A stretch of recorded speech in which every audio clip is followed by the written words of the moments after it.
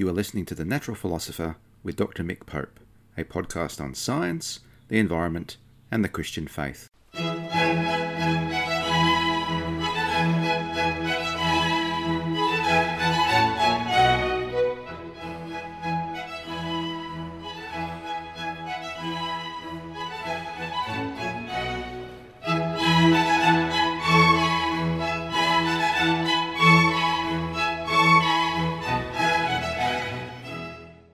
This podcast is written and produced on the lands of the Wurundjeri people of the Kulin Nation, and I pay my respects to elders past, present and emerging of all Aboriginal and Torres Strait Islander nations, acknowledging that sovereignty has never been ceded. It always was and always will be Aboriginal land. Well, welcome to another episode of The Natural Philosopher with me, Dr. Mick Pope. And it's a cold Monday night and I'm sat in front of the Giro d'Italia, bit of a cycling fan, and trying to get my master's thesis done. And so by a piece of serendipity, I went searching for a particular quote or page reference for a thesis chapter and came across the following that I'm going to read to you. So this episode's entitled Why Academics Study in a Time of Climate Emergency. And I'm kind of prompted by this too because last week I put together an episode and I asked, could a Christian call Earth Mother? And I phrased it as a question because I want to invite dialogue. I'm generally pursuing these issues. Of course, listening to the podcast, I come up with the answer of yes, I think so. It's an avenue well worth pursuing. And one commentator in one particular Facebook group talked a little bit about navel gazing and Christianity. Now, and I fully appreciate that because we are in a time of climate emergency, of the Anthropocene, where human beings are having a huge impact on the planet and we need to act quickly. So I don't think our reflections mean locking ourselves away forever, but in one sense almost should be done on the fly or done in the heat of the moment, as I think many of Paul's letters were. But nonetheless, don't we want to start as Christians with a solid Christian base? And some people are called, I think, to academic study. So I want to read to you this paper now, which I gave at a meeting of RASP, which is a research group in social policy at the University of Divinity, and was published in Zadok Perspectives, which is a quarterly of Ethos, the EA Centre for Society and Christianity. So here we go. In the autumn of 1939, C.S. Lewis preached a sermon entitled Learning in Wartime. In it, he asks whether academic study is a suitable activity in a time of crisis like war. We could easily ask the same thing of the current climate emergency or the broader catastrophe that is the Anthropocene. And I've spoken about the Anthropocene in many episodes now. Humanity, at least a small and privileged part of it, has turned its hubris into overdrive and become a geological actor among other forces. We live in an apocalypse of our own making. And I should say, as a well-off Western Christian, I'm part of that 1% that has a significant impact. But when I talk about the small and privileged part, I'm looking at not just myself, but need to look at myself, but even the bigger end of town. In particular, I'm thinking of those who work in certain sectors, and for now they'll remain nameless, but you can think of a few, no doubt. Now, Lewis asks whether the academic tasks we undertake will be completed. In a world war, like World War II, there was the distinct possibility of beginning but not surviving to the end of a PhD, so literally dying because of the war. Now, in a country like Australia, the climate emergency is not yet so dire, although various possibilities exist. And when I wrote this, it was at the start of the Australian fire season that was so devastating. And people do lose their lives in those kind of catastrophes. However, one of Lewis's other questions remains less existential and more ethical. Quote, how can we continue to take an interest in these placid occupations when the lives of our friends and the liberties of Europe are in the balance? Is it not like fiddling while Rome burns? Rather than just Europe, although ferocious heat waves are becoming more frequent there, it is also Syria and its conflict exacerbating drought. Indian agriculture suffering under irregular monsoons. Oceania and Tiwi Islanders watching their homes disappear beneath the waves. Indeed, it is Australians threatened by fires made worse by hot and dry conditions. Now, some friends of mine think that, quote, greenies are better servants if they fight fires rather than protesting the burning of our democracy by fossil fuel companies and it happens sometimes in some countries, complicit politicians willing to silence science. And I think that would be a fair evaluation of what happened in the United States up until recently. How much more might they think higher research in theology is a complete waste of time? Lewis frames his argument in terms of heaven and hell. If we can conduct our everyday lives under the shadow of a journey to one or the other, he argues, surely a little war or a changing climate is no impediment for going about our studies. Well, I think such a framing is inadequate for two reasons. Firstly, it reduces soteriology, which is the theology of salvation, to a form of afterlife insurance. And I'm pretty sure you're familiar with such a view, that salvation is pie in the sky when you die.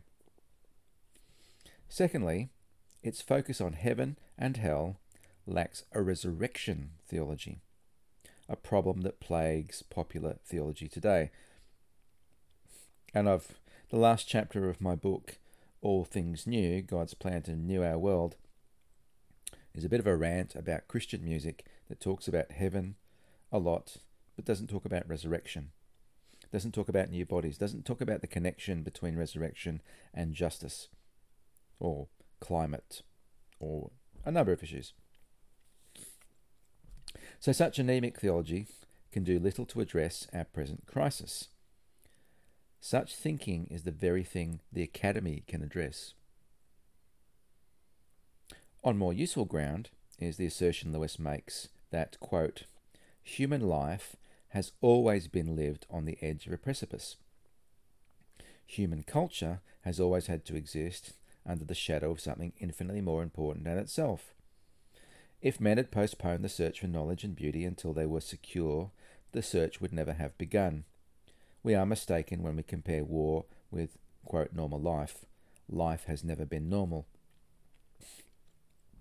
Now, I should have inserted a sick at the point where he said if men had postponed the search for knowledge and beauty, as if women had never been involved in such a search, but we'll grant Lewis that one, I suppose, as a product of his time, but you get the picture. At one level, Lewis is correct, and yet when it comes to the global climate, he is incorrect. Let me explain. About 11,000 years ago, the planet left behind the cold, dry, and low carbon dioxide Pleistocene for the recent period, known as the Holocene. A warmer, wetter, and more stable climate allowed agriculture to develop, which in turn led to the building of cities, the development of writing, the origins of the world's major religions, technological developments, and art and music. It is, however, a conceit to think that civilization is purely a Western phenomena. This ignores that in 1610, a global minimum in carbon dioxide levels was reached due to 55 million deaths in the Americas caused by introduced disease, famine, war, and enslavement. These deaths led to over 50 million acres of agricultural land returning to natural vegetation. So that's the tragedy of colonization, something that we need to continue to force ourselves to come to terms with. In Australia, evidence of permanent stone settlements, eel traps, and large-scale agriculture, as Bruce Pascoe has shown in his Dark Emu, all indicate that sophisticated cultures worth of any definition of civilization existed well before Europeans arrived. What then of the Anthropocene? It is precisely this, that a small part of our species has pursued a destructive way of life. This path of destruction has its roots in the clash of civilizations that was the so-called, quote, Age of Discovery. If we face the apocalypse today, indigenous peoples have centuries of experience. Now, geologically, the beginning of the Anthropocene is marked by a spike in radioactive carbon in the atmosphere, which is associated with nuclear testing, and the date usually quoted is 1965. How poignant that one life-threatening technology should herald the beginning of an age of death, and some have called this the Necrocene, due to what's often referred to now as the sixth mass extinction event. The Anthropocene is also identified with the Great Acceleration, a period of rapid post-war growth in several socio-economic trends, including population, urbanization, GDP, energy use, and water use. Associated with socio-economic trends are environmental ones, such as climate change, the increasing acidity of the ocean, the contamination of ecosystems with novel pollutants like DDT and plastics, and species loss, as I mentioned earlier. These trends represent a departure from Holocene conditions, sawing off the log, if you will, from underneath our feet, or the branch, more properly. Puzzlingly, climate change remains contested space. It is not so in the science community, though in the media, politics, and sadly the church, it continues to be debated. What do we know about climate change? Well, this is nothing new for this podcast, but the burning of fossil fuels has resulted in global carbon dioxide concentrations rising from 280 parts per million at the start of the Industrial Revolution to now over 400 parts per million. I've not checked the figure recently, but you get the idea. This value has not been seen since the mid-Pliocene, some 2.5 million years ago. The Pliocene was dominated by much higher temperatures and sea level than today, and of course no human civilization. At about 1 degree Celsius of warming above pre-industrial levels, global mean sea levels have risen by 21 to 24 centimetres since 1880. Glaciers melt, raising sea levels, while melting permafrost unleashes atmosphere-warming methane. In Australia, wintertime rain systems have migrated south, and bushfires have become more intense due to drier, warmer conditions. A business-as-usual approach, which is the approach of the fossil fuel industry and many governments, will lead to 4 degrees Celsius of warming and 1 to 2 metres of sea level rise by the end of the century. Venice, with its recent flooding problem, back a year or so ago, will disappear underwater, as will nations like Tuvalu. Millions along the Ganges River in India will be affected by sea level rise at one end and melting glaciers at the other. Famines will follow as increasing temperatures affect cereal crop yields. Meanwhile, the intransigence of Exxon and other fossil fuel companies supports this path of destruction.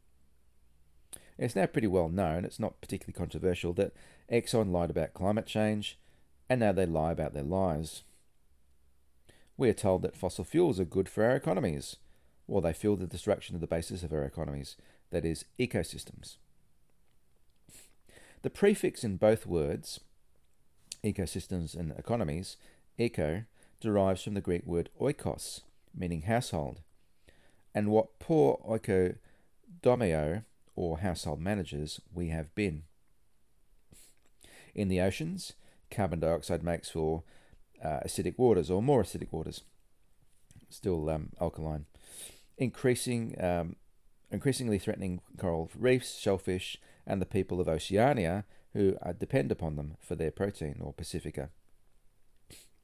Fossil fuels have helped us produce fertilizers that bring life in the fields, but death in the waterways, and plastics that choke seabirds, turtles, and whales.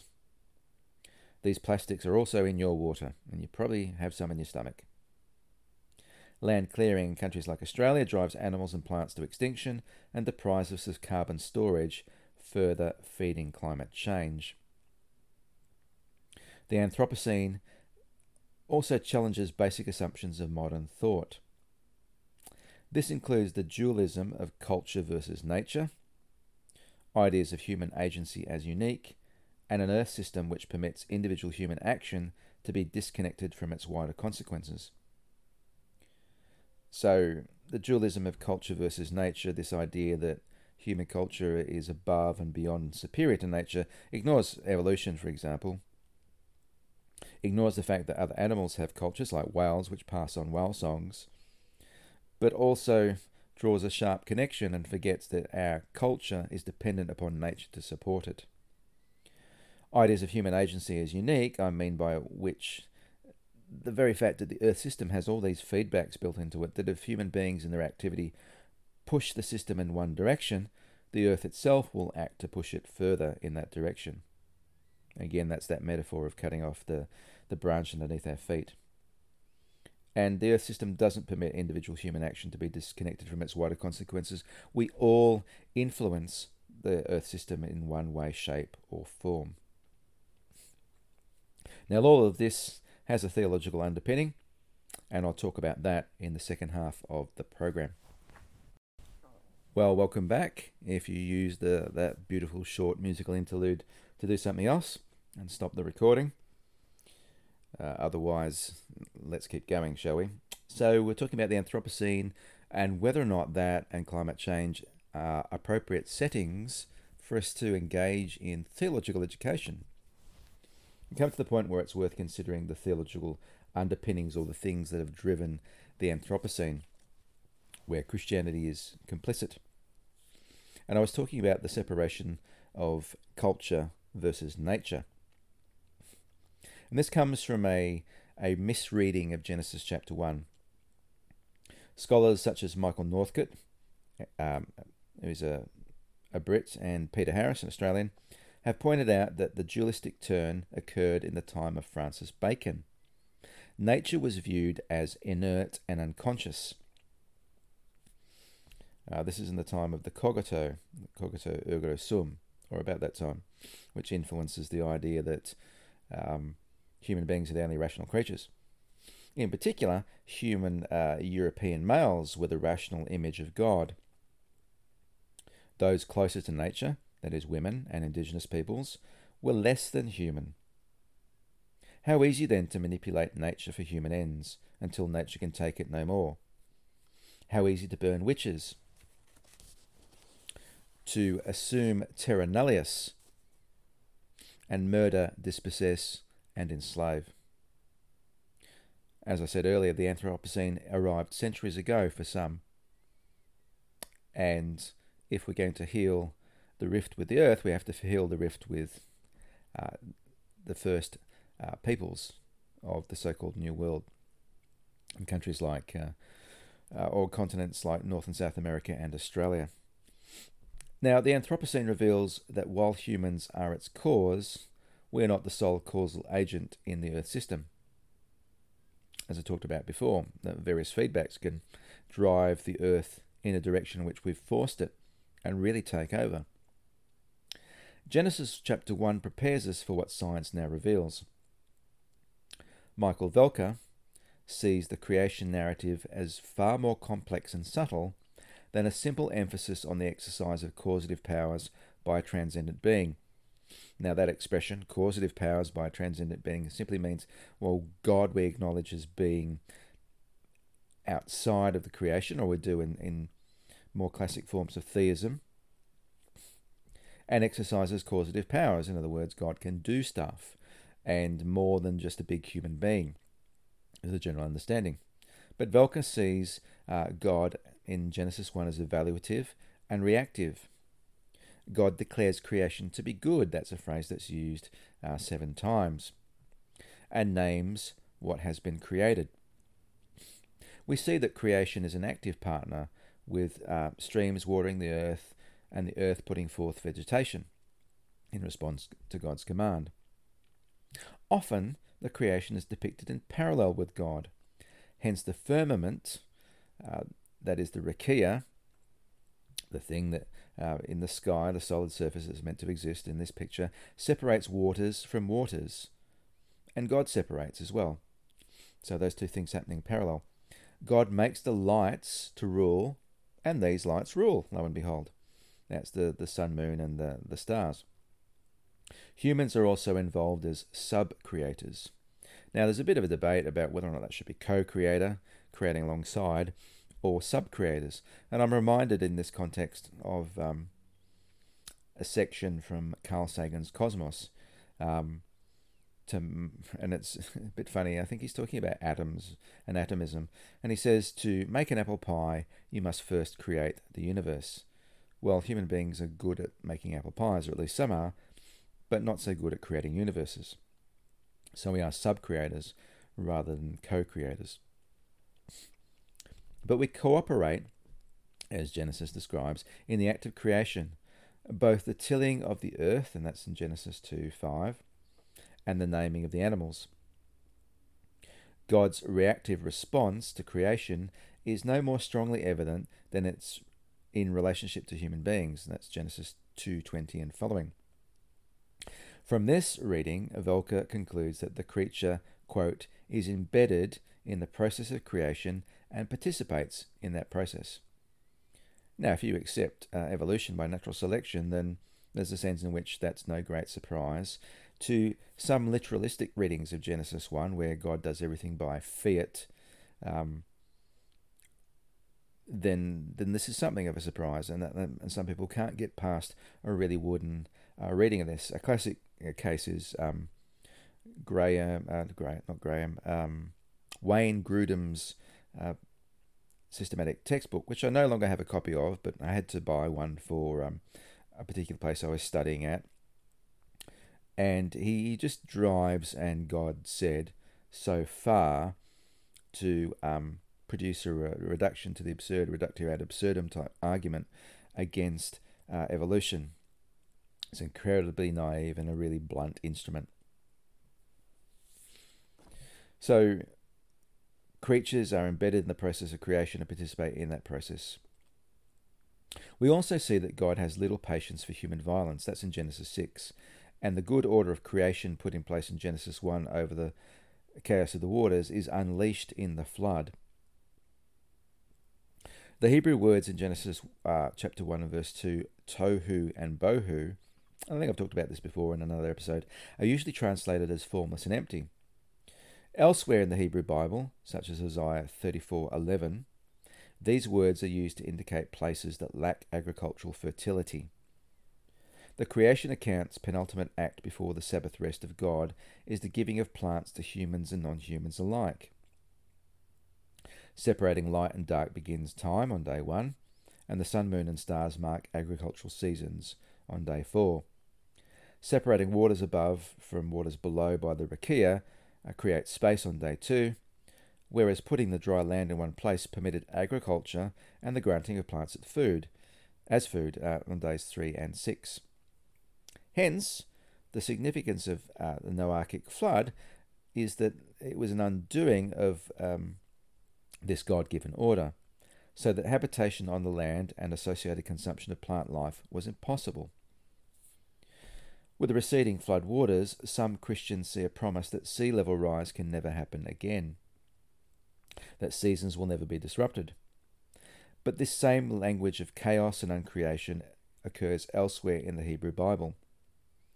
In Jeremiah 4:23-26, it describes the Babylonian assault on Jerusalem as creation in reverse, with the earth returning to wild and waste, and it's those Hebrew words tohu and bohu, no light in the sky, day 1 of creation reversed, mountains quaking, that is the earth's foundations shaking, no humanity, that's day 6 reversed, birds fleeing, day 5 reversed, the orchard made a desert, day 3 reversed, and cities in ruin, which, if you will, is the reversal of Genesis 4:17. All of this is because of the heat of divine anger. So that's Jeremiah chapter 4. Likewise in Isaiah 24, the earth dries and withers, that is useless for agriculture, verse 4, because like Genesis 6:11, the earth is polluted. In this case, pollution is due to covenant violation, that's in verse 5. The curse of verse 6 is that the inhabitants of earth dwindle, an undoing of the blessing of Genesis 1:28 to be fruitful and multiply. And finally, in case we miss the theme of uncreation, verse 18 of Isaiah 24 tells us that the windows, the arabah of heaven, are opened just as they were in the flood, which is talked about in Genesis 7:11. Hence, acts of divine judgment throughout the Hebrew Bible are envisaged using a similar vocabulary as the Noachic flood, that of uncreation, reducing order to disorder and chaos. The link between human sin and the turning of order into chaos suggests that global sea level rise due to human-caused climate change can be thought of in similar terms. Now this brings us to a quote by American environmental lawyer Gus Speth. You may be familiar with this quote. He observed, quote, "I used to think that the top global environmental problems were biodiversity loss, ecosystem collapse, and climate change. I thought that with 30 years of good science, we could address these problems, but I was wrong. The top environmental problems are selfishness, greed, and apathy, and to deal with these, we need a spiritual and cultural transformation. And we scientists don't know how to do that." End quote. The Christian Academy must respond to this challenge.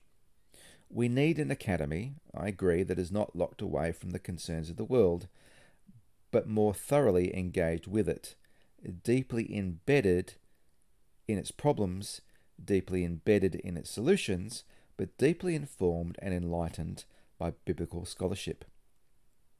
Let then the Anthropocene, with its climate emergency, be one of our hermeneutical lenses for examining old theological issues in new ways. As Martin Luther King Jr. said, quote, "One of the great liabilities of history is that all too many people fail to remain awake through great periods of social change. Today, our very survival depends on our ability to stay awake, to adjust to new ideas, to remain vigilant, and to face the challenge of change." And I think the Academy can really help in this. So let me give you some ideas worth considering. Firstly, our doctrine of creation needs reconsidering. Rather than focusing on what happened in the beginning, we need to understand creation as an ongoing act of God. Likewise, focusing on the hows of creation miss questions of function, relationship, and human agency and responsibility, which has been a big focus of our masters. The Hebrew mind, like many of the ancient Near East, believed something existed when it had a function, a purpose, a set of relationships. While atomized thinking in science is slowly giving way to systems thinking, folk theology is still tied up in tired-old debates of creation versus evolution. These debates typically ask the wrong sorts of questions with the wrong sorts of assumptions and are ill-equipped to provide us with useful sorts of answers to more pressing questions. Secondly, our view of the world is often too dualistic. Resurrection means that matter matters to God, that Jesus redeems flesh and not merely the human. In Revelation 21, we read that all things are being made new. All branches of theology need to be read afresh through the lens of the Anthropocene and allow our understanding to be upended by it. Good theology in the Academy should inform good theology in the pulpit and good hymnody. Heaven, as Tom Wright rightly puts it, is important, but it's not the end of the world. Too many of our songs locate our future in heaven rather than in a resurrection where heaven and earth unite. How can we embrace God's plan to make all things new with such cognitive dissonance Sunday by Sunday?